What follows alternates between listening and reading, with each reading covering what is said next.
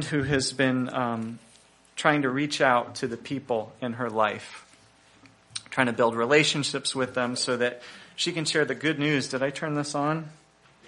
I did not. She's trying to share the good news and the blessings of Jesus with people. And she's also been trying to seek, as she does that, to grow in listening to God's voice and letting God guide her steps. And so from time to time, she'll pray something like this. God, who should I be reaching out to this week, and how should I be doing it? And recently, she was making some dinner plans. She was thinking about who she might invite over. And one young mom came to her mind whom she'd gotten to know a bit and who had kids the same age as her kids.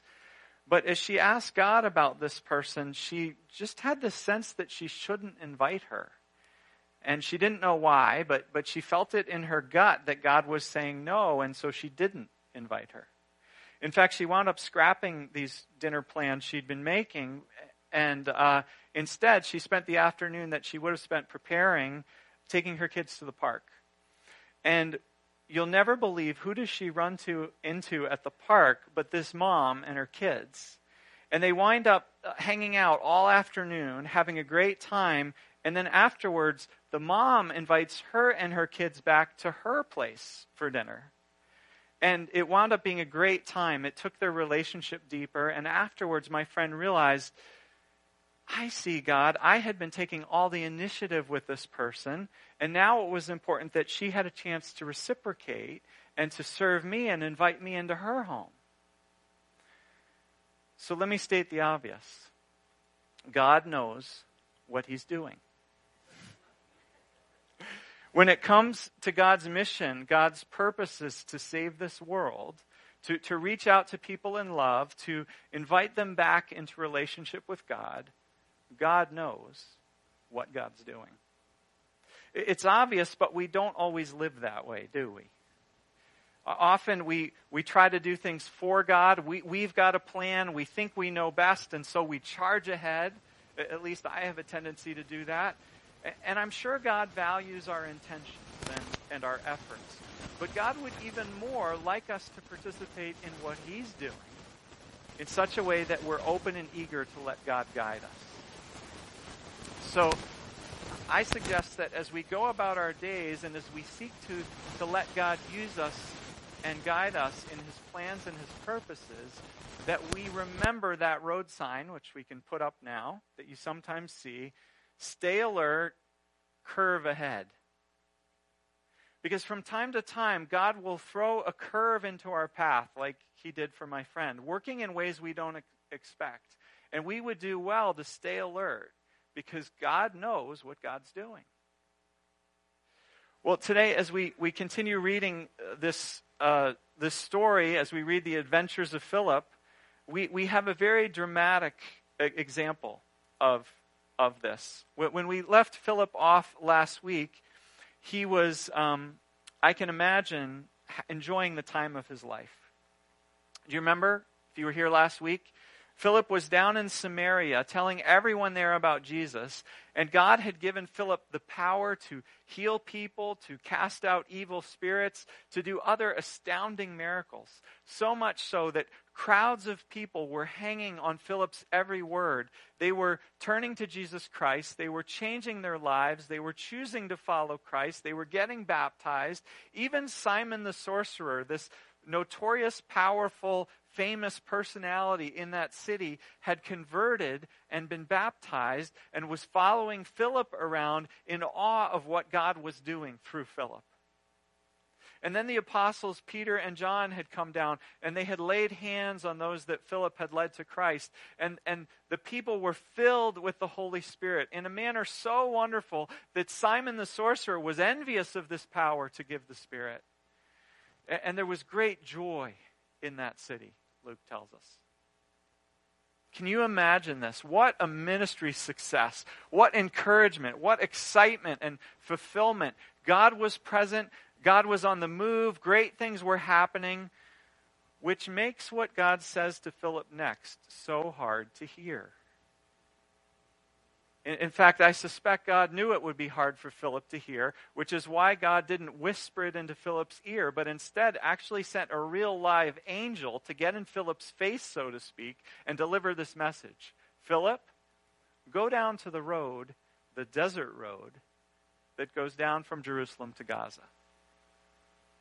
Philip, leave here. Leave this revival, this sweet and powerful time, and go to a lonely road out in the wilderness. What, God? Really? Are you serious? They need me here. I'm doing a great work for you here. Go out alone toward the desert? Would you have obeyed? Easily? Well, Philip does. We don't know if it's easily, but he went, and he probably has no idea why. God hasn't given him any details.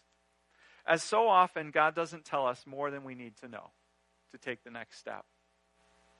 God just says, do this. Trust me. Do what I tell you, and when you need to know more, I'll let you know more. And so Philip is walking along this desert road. And then after a while, a traveler comes down the road.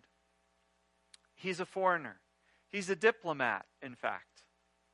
A high official in charge of the treasury, the finances of a kingdom, of a queen, the queen of the Ethiopians, or so they were called back then. Today they are from a region that we call Sudan. And these peoples were famous back then at that time for being exotic, for being from far off beyond the Roman Empire, and for being a significant kingdom out there somewhere on the edges of the world. And so this is a very notable traveler. To put this in modern terms, picture a stretched black limo with diplomatic plates, and maybe a few chase cars for security. And this man he's foreign, he's exotic, he's also wealthy and powerful. When you picture the chariot that he's riding in back then, don't picture the small horse-drawn chariots, that you see in a movie like Gladiator for one or two soldiers that they used in battle. Picture instead a traveling chariot. There were different kinds of chariots. This would have been a traveling chariot, more like a luxurious carriage in this man's case, maybe pulled by horses or maybe pulled by oxen. And picture that it's big enough for a driver, for at least one other servant and attendant, because a man like this wouldn't travel without at least one staff. And picture this high-level official with enough room, enough elbow room, that he's got a scroll rolled out and he's reading it. Picture also he's got room to spare for a guest who we'll see in a minute, Philip. So think of Philip. He's watching this go by. What would you do if you're nobody special and a VIP like this rolls by? Especially if you're dusty and you're sweaty because you've been walking along a desert road. You stay out of the way, right? You stand at a distance and you watch, impressed. But Philip now hears from God again. He gets his next instructions. The Spirit this time tells Philip, go to that chariot and stay near it. Really, God? This official is not the kind of person I'm expecting you to bring my way. He's not my type. In fact, he's intimidating. I don't want to impose. I'm really not worthy. What if they rebuke me? But Philip again obeys the Spirit's voice. Strange as it may seem, he runs up beside the chariot. And then as he gets close, it starts to become clear why. He realizes why he's been sent there. Because what does he hear but this foreigner from far, far away reading Philip's own Jewish scriptures? He's reading the scroll of Isaiah out loud. That's how people always read back then. And this is what Philip hears, the official reading. He was led like a sheep to the slaughter. And as a lamb before its shearers is silent, so he did not open his mouth. In his humiliation, he was deprived of justice. Who can speak of his descendants? For his life was taken from the earth. And now Philip doesn't need to be told what to do. He does what is always a good idea to do when you want to engage someone in a spiritual conversation. He asks an honest question. Do you understand what you're reading? Notice that. In fact, notice two things that Philip does, actually. First, he listens. He doesn't speak first. He listens. He listens to what's going on with this man, to where this man is at. And then he asks him a question about it. Second, do you understand what you're reading? We would do well to learn these skills from Philip. Before we speak, to listen first, and then to ask honest questions to better understand who we're talking to and where they're at. Because when we start right in with talking, we wind up answering questions the person isn't asking. Well, Philip listens, Philip probes, he asks a question, and the official replies to Philip, "No, how can I understand what I'm reading unless someone explains it to me?" And so notice the result of listening first and asking a question is Philip gets invited in closer. The man invites Philip up into the chariot, and beginning with that text, Philip tells the official all about Jesus. Beginning with that text, beginning with where the man is at. And evidently the man's heart has already been prepared by God because he believes, as Philip shares with him. He wants to follow Jesus. And when they come across some water, which perhaps surprised both of them in the desert, they stop, and Philip baptizes this stranger, welcoming him into a relationship with Jesus and into the kingdom of God. What an amazing story, right? Imagine what it must have been like for Philip. Imagine also what it would have been like for the Ethiopian. In fact, let's think what it must have been like to hear the Ethiopian tell the story. He might begin with, "It was a day I will never forget. I was on my way back from Jerusalem. That pilgrimage had been my lifelong dream come true. To travel all the way from my country to Jerusalem to worship the God of the Jewish people. I had learned about their God in my own country from the Jewish exiles who had settled there. I found their God attractive and I wanted to know him as my own. But being a eunuch, I was not permitted to convert to Judaism. As their scriptures say in Deuteronomy 23:1, no one who has been emasculated by crushing or cutting may enter the assembly of the Lord. Still, I wanted to go to Jerusalem. I wanted to visit the house of the Lord, even if I was not welcome in, even if I could only worship from the edges. And now I had that privilege to do so, and what a time it was. And what good fortune I had to obtain to bring home with me my very own copy of the scroll of Isaiah. It cost me a great deal of money, but what a blessing to read it. Let me tell you my favorite part. Isaiah 56. Let no foreigner who is bound to the Lord say, the Lord will surely exclude me from his people. And let no eunuch complain, I am only a dry tree.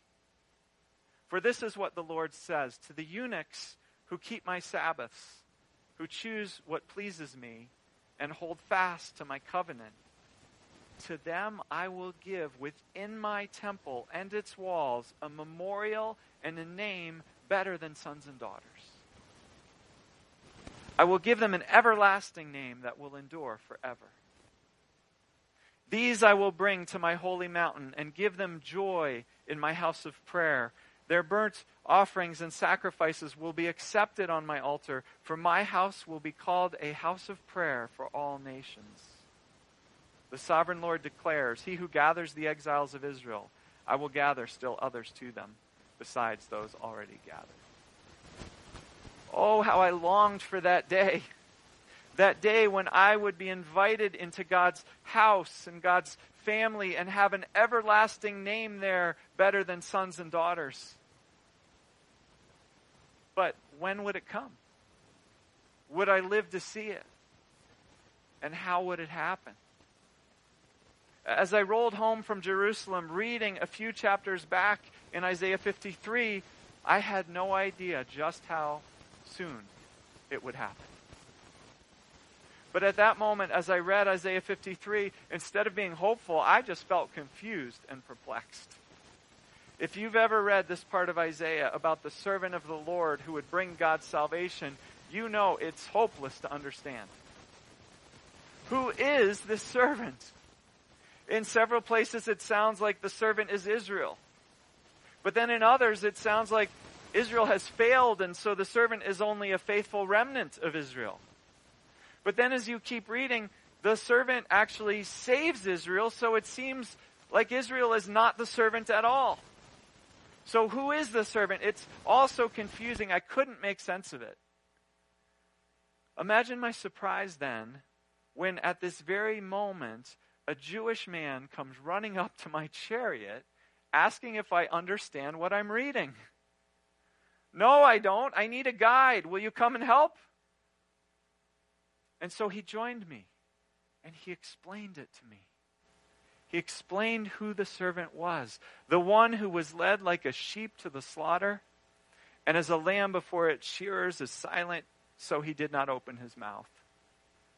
The one, I learned, who was willing to give his life like a silent lamb about to be sacrificed. The one who gave his life for our salvation so that we could be welcomed in. Who can speak of his descendants, for his life was taken from the earth? Who can speak of his descendants? Who can speak of mine, eunuch that I am? He, like me, had his future taken away. His ability to maintain his name through descendants, he had it taken away. No, he gave it up to serve those he loved. And Philip taught me that he loved me. That he came not only for the Jewish people, but for me. To the eunuchs who choose what pleases him. To the eunuchs who choose what pleases me, the Lord says, to them I will give within my temple and its walls a memorial and a name better than sons and daughters. I will give them an everlasting name.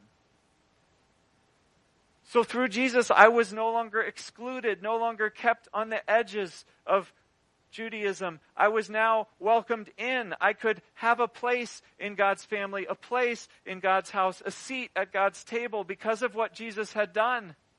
And the best part was God had made Jesus alive again. And Jesus was throwing, Philip told me, the doors wide open to God's house so that we from all nations could come in. That's why when I saw water, I said, what's to prevent me from being baptized? I want to be a part of God's people, Jesus' people. And so Philip baptized me. And then after we came up out of the water, there was a stirring, a rushing of wind, and he was gone. Just like that. Disappeared. The messenger of good news God had sent me. God took him away just as quickly as he'd come. But I went on my way rejoicing. My heart full of joy, full of Jesus. This trip to Jerusalem had been far better than I had ever imagined. Wait till I got home and told my people what God had done for the whole world in Jerusalem through Jesus. And so, though the Ethiopian eunuch, or through the Ethiopian eunuch, we see the first glimpse of the good news about Jesus going out not just to Jerusalem, not just to Judea and Samaria, but to the ends of the earth. And Philip got to be used to make it happen. It was easy. The eunuch was spiritually hungry. He was actually reading a prophecy about Jesus. All Philip had to do was connect the dots for him. The only hard part for Philip was choosing to listen in the first place. Choosing to obey God's voice. Even when what God had told him to do seemed to make no sense, I'm sure, to Philip at the time.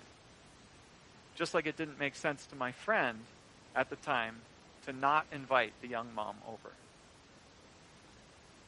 Why is it hard to let God lead us?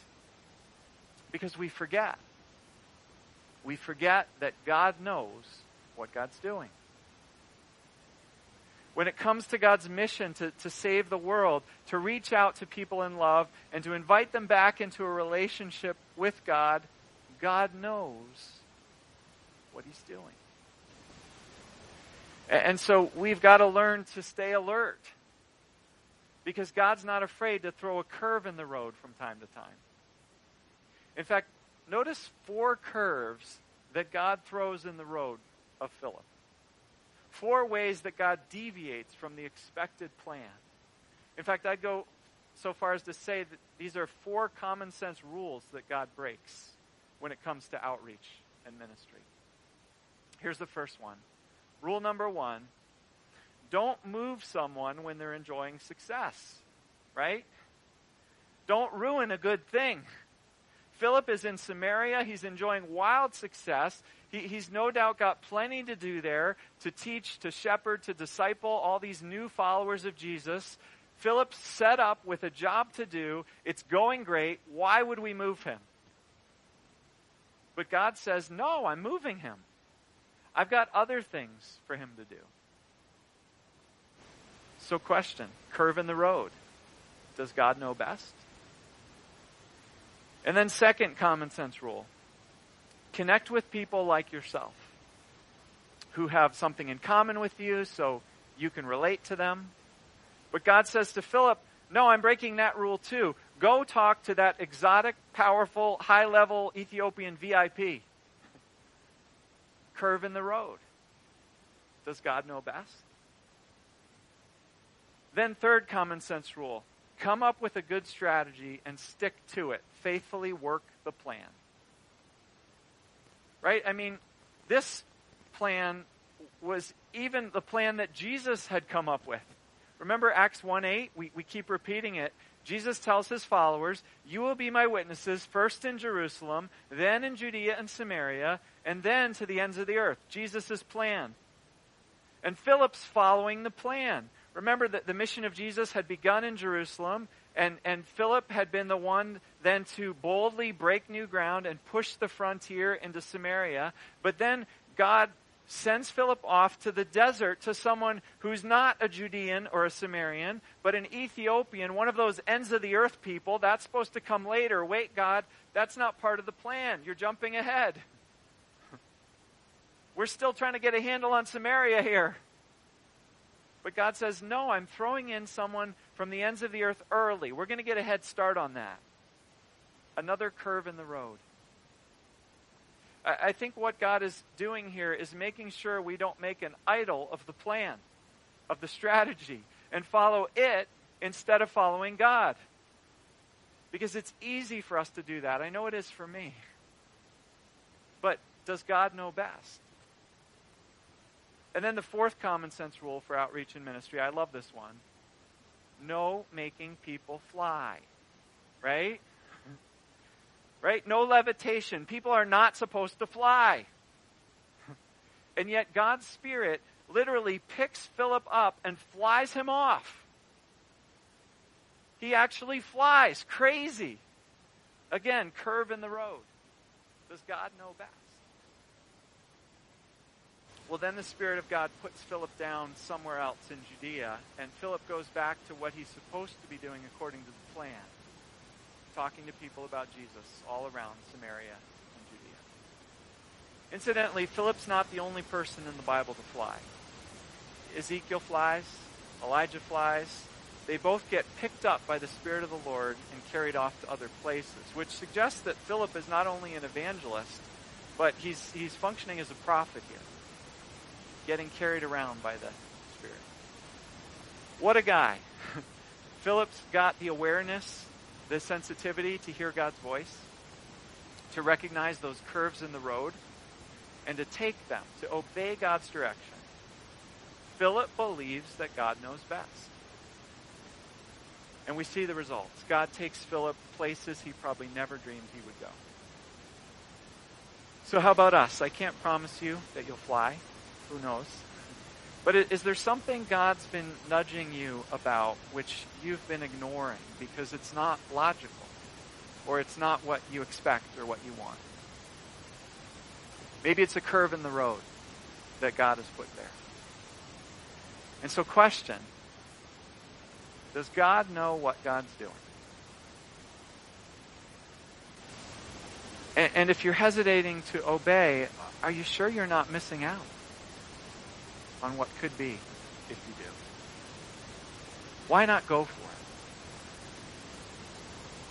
So as Sarah comes and we prepare to respond, singing this next song, I want to invite you to pray and think if there is something God's nudging you to do. Think about what God might be saying to you. And ask yourself whether God knows what God's doing.